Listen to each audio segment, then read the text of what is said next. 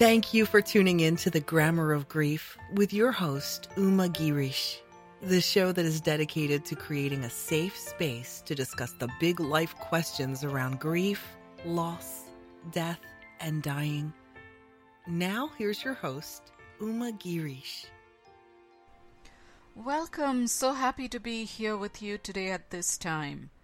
Today in our grief healing series tips is tip number 3.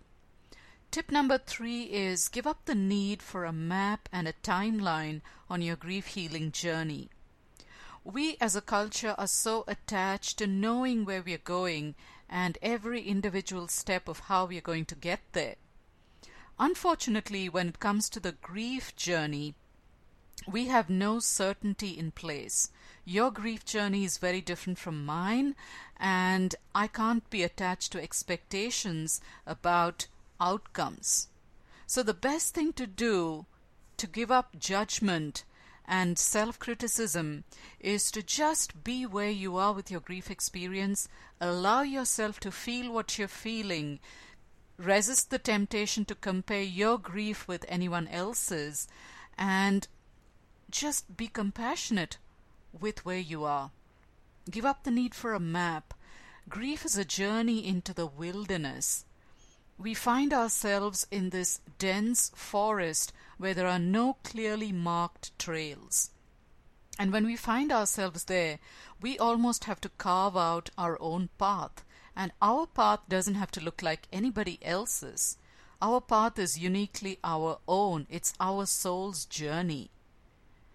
And it may be that you have been mourning the loss of a loved one or the end of a relationship or sending your last kid off to college for maybe 2 years. And you ask yourself, why is this taking so long? Why can't I go back to being the person I used to be? I was fun and happy and enjoyed life, and I'm just in this place that I don't like. I don't like who I've become. But that is what happens when you're grieving a loss. Grief changes you from the inside out.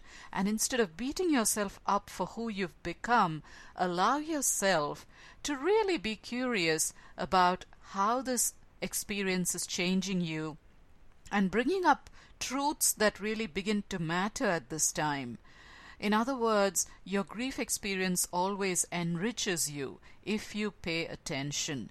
But in order to be fully present to your grief experience, you must give up the need to understand it, to get there, to get over it, all these things the world tells us we must do.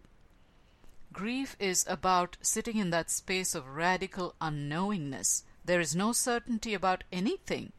You don't know when your broken heart will mend. You don't know if you'll go back to being who you used to be. You don't even know if you are the same person anymore. It's a process of discovery, of peeling off the layers that don't make sense anymore so you can become the person you are meant to be. And that is the meaning of this journey. So I hope you will take some of what you've heard through this episode and apply it to your own personal grief healing journey.